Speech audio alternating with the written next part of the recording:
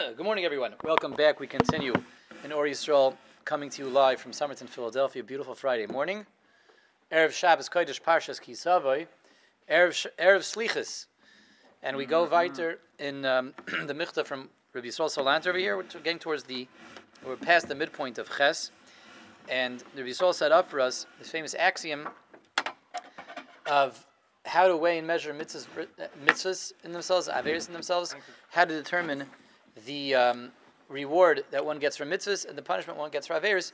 And his axiom that he sets up is it's always dependent on the difficulty. Both ways. The difficulty in doing a mitzvah makes it a bigger mitzvah. The difficulty in avoiding an avera makes it less of an avera.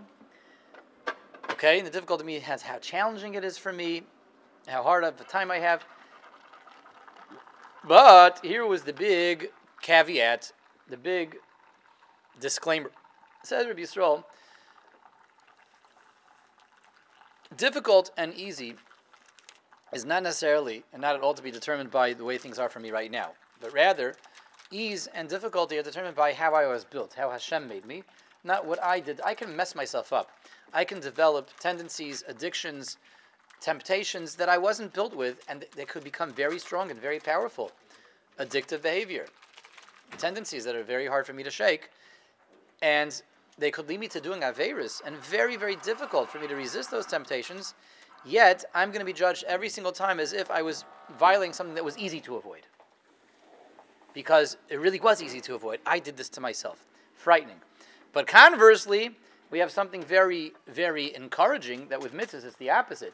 You can have a mitzvah that's hard for me to do naturally. I was built in a way that it's naturally hard for me to be a happy person to others, to be nice to others, to smile at others, to make others, to be a good fellow Jew. Or you could have someone who's naturally, a shy, bashful person. It's hard for him to go try to affect and influence other people, what we call kiruv. Someone for whom it's not easy. It doesn't come natural to approach other people and encourage them to do mitzvahs. Doesn't come natural for this person to daven, to learn, to have an attention span, and he works very hard on it. And now, after many years, he learns with ease and simplicity. It's not simplicity, but with ease, and it's a simple task for him to daven and to learn. He will be rewarded as if he's doing something very, very difficult every single time, because the batsum is kvedas, it's from something that's difficult. So that's, on the other hand, encouraging that we take something, a mitzvah that's hard for us to do, and if we work on it and make it part of our natural, mode, that's a great investment. That's a great investment because I'm taking something now for life that from this point on is going to be easy for me to do, but I'm going to get reward constantly for doing something that's very difficult. And now Rabbi Yisroel continues and gives us, based on his approach and his principles over here, he gives us a beautiful take on a well-known Gemara, a whole new pshat from Rabbi Yisroel Salanter on a Gemara that's a very well-known Gemara. Says Rabbi Yisroel, "V'nuchal lahamis hadavar b'divrei Chazal b'sukkah." We can take this whole approach and plug it back into a Gemara in Maseches Sukkah. We had Sukkah, right? We made a nice siyum on Sukkah. So says Rabbi Yisroel, the Eilam remembers this Gemara from the end of Sukkah. Remember the end of Sukkah concluded with a whole chunk of discussions about the Yetzer Hara. Right. At the end of Sukkah we had the Yetzer Hara. So the Gemara says over there, La'asad Lavoi, in days to come, that means when Mashiach comes, maybe HaKadosh Baruch Hu Yetzer Hara, the Rebbe is going to bring out the Yetzer Hara, and he's going to shech the Yetzer Hara. Hashem is ultimately going to destroy the Yetzer Hara. And the Gemara says something puzzling, mysterious. What does the Gemara say? Everyone's going to see the Yetzer Hara. The Rebbe is going to bring it out. Finally, we're going to get to see what does this Yetzer Hara look like, right? How many tentacles does it have? How many eye stalks, right? This monstrous Yetzer Hara. And everyone's going to see a different Yetzer Hara. Everyone has a different take on it. Tzadikim nidmu lehem kahar. The tzadikim see the Yetzer Hara, it looks to them like a towering mountain. You see Mount Everest, K2, they see. That's how the Yetzer Hara appears to the tzadikim. The tzadikim, the righteous that aren't doing averos. They're good guys, not doing averos. Urishayim, the wicked that are doing averos all the time, they are immersed in averos, swimming in averos. Nidmu lehem kechut asayir. The Yetzer Hara to them looks like a strand of a hair. A strand of a hair that you can go like this, just snap one strand of hair with so much ease. Ayin Sham, says Rabbi Yisroel, that's what the Gemara says. So Rabbi Yisroel is going to now give us an amazing pshat, an amazing take on that Gemara based on the axioms that he just set forth. Let's see.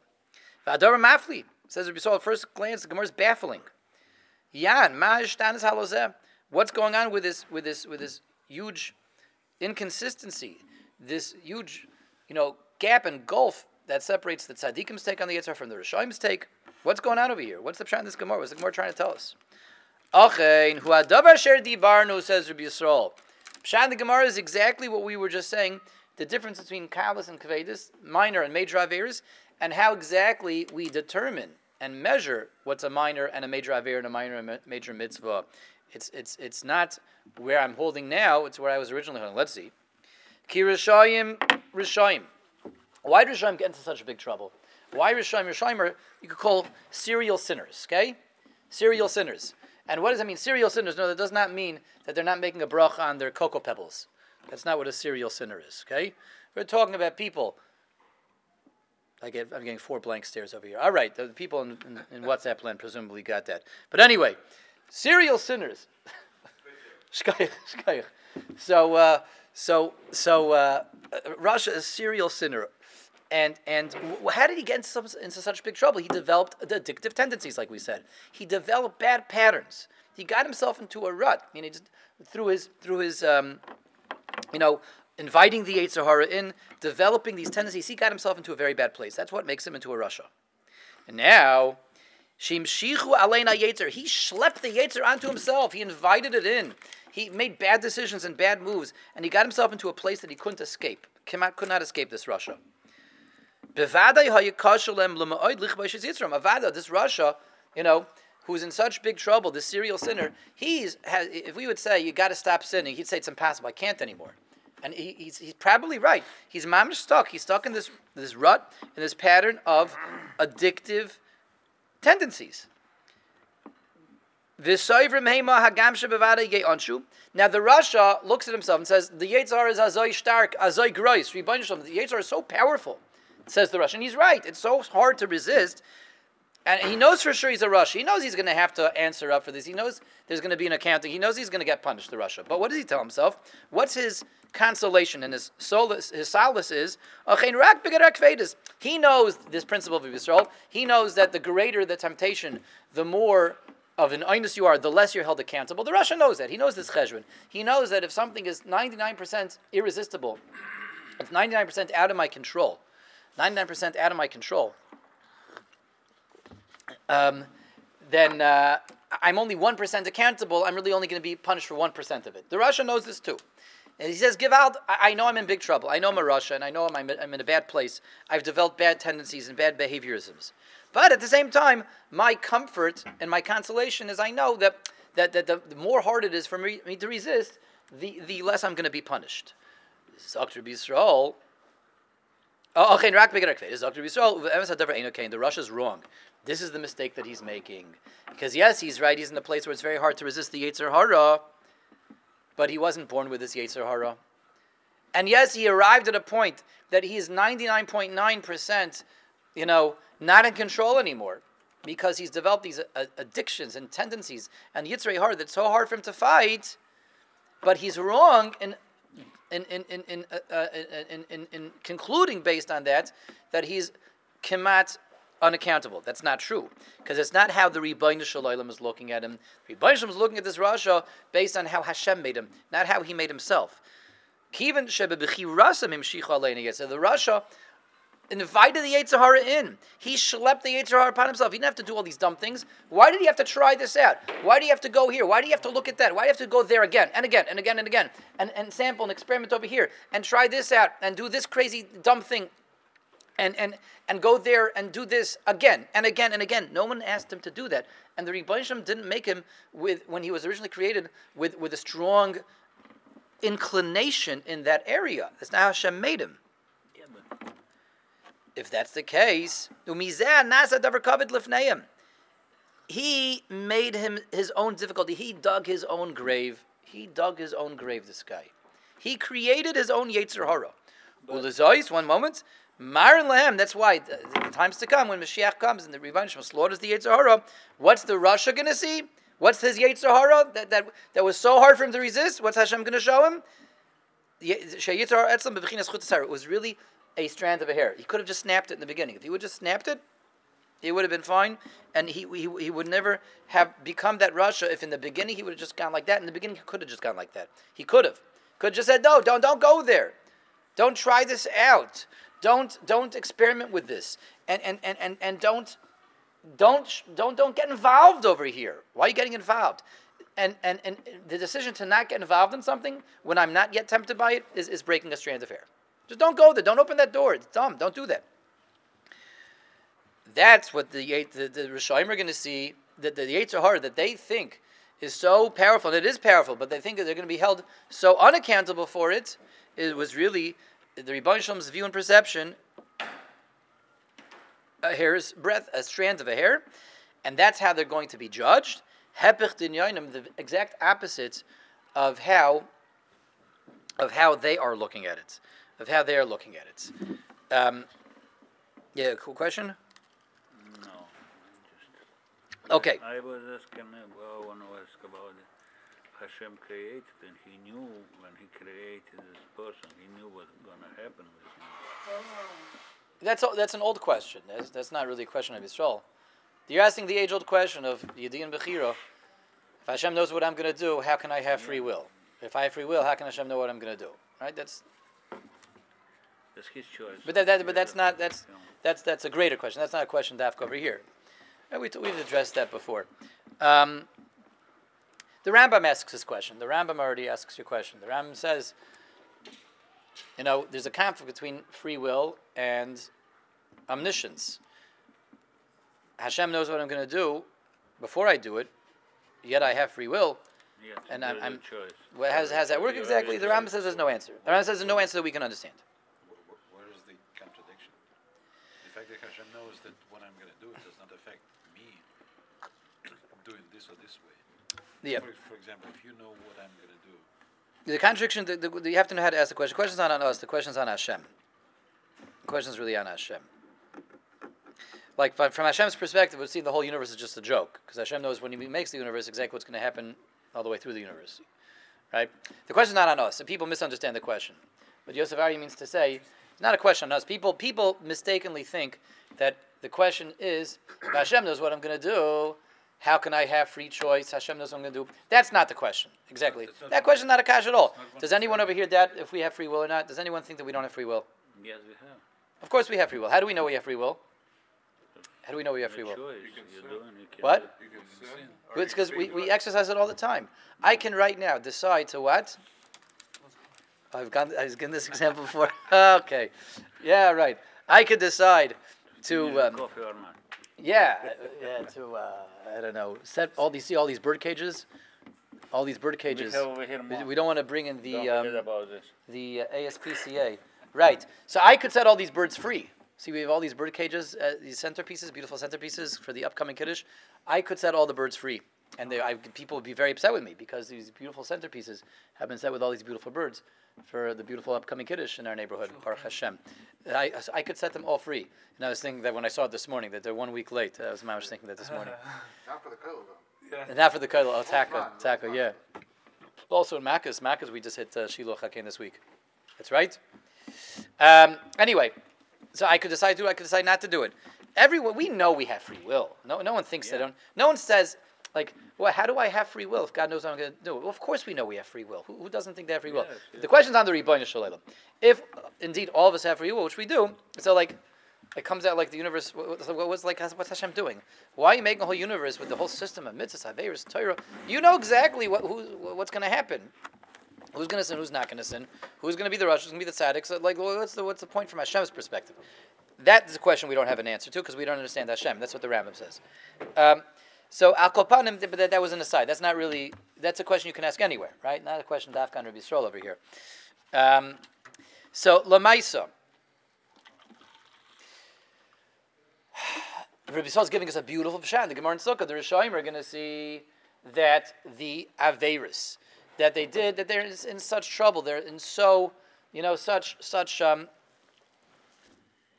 helplessness. It's so difficult. Yes, they're right, but it's their fault that it's so difficult. They did it themselves.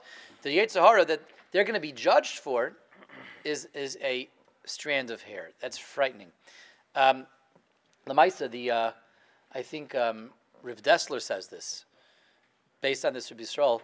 One of the alchetz that we clap on Yom Kippur is, it's a acrostic. It follows the Aleph Beis, right? We have 44 alchetz. We say the Aleph Beis twice, right? Alchetz shechatanu lefanecha, ba'achilu v'shasiya, ba'oinesu v'ratzin, b'vli doas. So one of the alchetz is alchetz shechatanu lefanecha, on the sin that we have sinned before you, God, be Yetzer Hara with the Yetzer Hara. And it's a pella. Every chet is with the Yetzer Hara, is it not? The sin that we sinned with the Yetzer Hara. If I didn't sin with the Yetzer Hara, what did I sin? I sinned with what? With Mickey Mouse? What did I do the Aver with if not with the Yetzer Hara? So Rav Dessler says this idea from Yisroel, the chet that I sinned with the Yetzer Hara that I created. I made my own Yetzer Hara. I schlepped Yetzer Hara upon myself that I didn't need to make. That's what we're clapping al chet for, the Yetzer Hara that I made. Yeah. Hafladik. But this is giving us a nice mahalach in the Gemara Sukkah. And then the next part of the Gemara Sukkah is what? V'chein tzadikim. The tzadikim as well. Asher meher gelam nasa etzlam avoidasi yisbarach shem tanu. The tzadikim that through them following God faithfully, they took actions that were naturally difficult. The tzaddik takes something that's hard to do. He takes hasmada. He takes tefillah. He takes chesed. He takes all the beinim l'chaveiroi, which is naturally very difficult to do. It's not easy for him to do. And the tzaddik is someone that works and works and works and works and makes it easier. He loves to learn now, but he didn't always love to learn. He loves to daven. He didn't always love to daven. He loves to get up on time. He loves to get up early. He didn't always like to do it. Naturally, he sleeps in, but he worked hard. He loves to do chesed for other people. He wasn't built that way. He was built with the tendency not to do chesed, but he worked to the degree that now it's taka very gishmak. It's a tainuk. It's a tainuk. Agav, Yisroel says over here that a person can get to the point that even in this world, Avodas Hashem should be enjoyable. We saw this also in the beginning of Mesilas Yesharim, right? The Mesilas Yesharim says this. It's alluded to in the beginning of the work, the magnum opus of Reb Chaim Moshe Chaim Lutzato. As we saw when we were learning Mesilas Yesharim, that although the reward, the tainuk for mitzvahs is Neilam Haba, but doing mitzvahs even in Neilam Hazeh brings with it a geshmak. There's a geshmak even already now. It's an acquired taste. It's an acquired taste, but you get that taste. In any case, that's alluded to here in Yisroel, explicit really in Yisroel. Nasa etzlam avodas yisbarach shemai l'tainug. A tzaddik works on himself to the degree that serving Hashem becomes something enjoyable. But initially it was difficult. But they got to the point, think like the Gedolei Ador. There's nothing they enjoy better than a daf Gemara, and sitting and learning. They might not have been born that way. Who knows? Some of them were, and some of them were not. Some of them had to work hard. Some of them were not born as Talmidei Chacham Islam Danim. They had to work hard to appreciate learning, to understand learning. But now they love it. Svurim lekabel schar rak b'geder kalos. That tzaddik, being that it comes so easy to him now to daven, it comes so easy to him to learn, to do chesed and tzedakah. So okay, no, I'm going to get reward, but I'm going to get reward as if it's something that's easy, because it is easy. And that's what the Gemara in Sukkah is saying. The tzaddik is going to be also being shown surprisingly that that's not the real cheshbon. V'adavar eino kain kiven shemibichirazim umitzidam noilad hakalos lekvedes yichashav v'schar merubam. They are going to get reward based on how they were created, not how they recreated themselves. And although the tzaddik got to the point that he loves learning, it comes with such ease, and he loves to daven, if he had to work on that, and any mitzvah that he had to work on to make it something that he's capable of doing in a natural way, he'll still get rewarded according to how he was originally built, originally created, and he'll get rewarded as if it's something that's difficult, even now that it became easy. And that's what it means. Lazois marin lahem kahar. We show the tzaddik, the Yetzer of the Har, the mountain, this towering Mount Everest. Even though the tzaddik doesn't struggle with that on a daily basis, doesn't have to deal with that on a daily basis. He got himself into a groove. It's so easy for him now. It's the Yetzer Hara. It's come on, not even. It's a non-struggle. It's a non-battle. That's true, but he gets reward for the har because originally it was a har that he had to overcome. So the Rebbeinu Shalom still gives him schar as such. So that's the opposite takes there of the tzaddik and the rasha. The Rebbe Yisroel says, "Umama oid yechrad leiv ha'adam." That has to how when we really chap this, you say this vart, that should really strike trembling and fear in our hearts. When we make a cheshbon nefesh, when we introspect a little bit, we begin to think about ourselves and our own plights, and averes that we're doing routinely, mitzvahs that we're being mevatel routinely, things that we're being mevatel that we are neglecting that should be very easy to fulfill, things that we are submitting to, that we are succumbing to, that are very difficult for us to resist, but we might be wrong on both ends over here. We may be submitting and succumbing to things that are very difficult to resist, which may have been our own fault. And we're going to be held accountable for the way these things looked originally, says Rabbi Yisroel.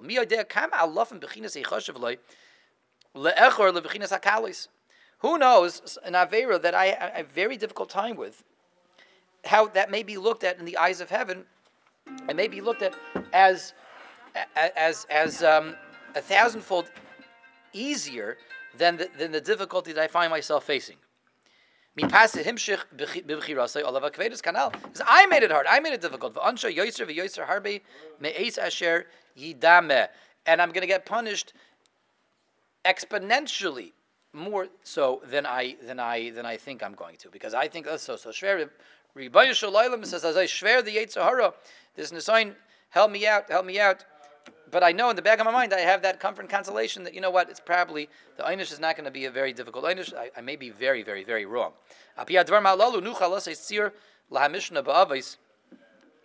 We can also read this back into the famous Mishnah of Avos.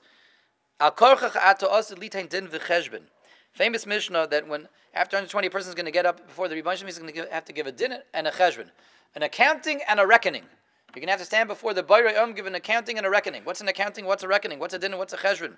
So Robo Pshatim, everyone knows the famous pshat from the Vilna Gaon, but here's a lesser known pshat from Rabbi Yisroel Salanter. What's a din v'cheshbon? Accounting and a reckoning? Hainu din kafi matzav adam. Din means based on where I am right now. Cheshbon mashahoya matzav imloyim shechalav hayetzer. The cheshbon is to make the calculation of the way things really were supposed to be, the way Hashem made me, the way I was originally before I made dumb moves and dumb decisions. Vayadavar nakol olav harbe, really it would have and should have been much, much easier for me than the state that I got into. That's the din. The cheshbon is the way things were supposed to look, and we're going to put the cheshbon as a template over the din. Okay, I thought we were going to wrap up the Michtav before Shabbos for the end of the week, but we're not. We're going to save the last few remaining paragraphs for next week, Mitzvah Hashem, Monday. We will wrap up the Michtav, because if we remember, I don't know if any of us remember this, I also forgot until I saw the end of the Michtav. Rabbi Yisroel started off with a couple of kashas on the Haggadah Shel Pesach. So he hasn't answered up those questions yet, and that's what he's going to do in the remaining few questions. He's going to bring us back to Mitzrayim, bring us back to Pesach, Matzah, and Maror, and that's what we're going to see in Mitzvah Hashem next week. But we have the Ikrei Yesodis of Yisroel, so we'll take these Yesodis into Shabbos and into Slichas. HaKadosh Baruch Hu should give us an amazing Slichas experience, and we should begin the Slichas, the approach, the final approach to Rosh Hashanah over here, with a lot of Siyat D'Shmai, and everyone should have a great Shabbos. Thank you for joining us.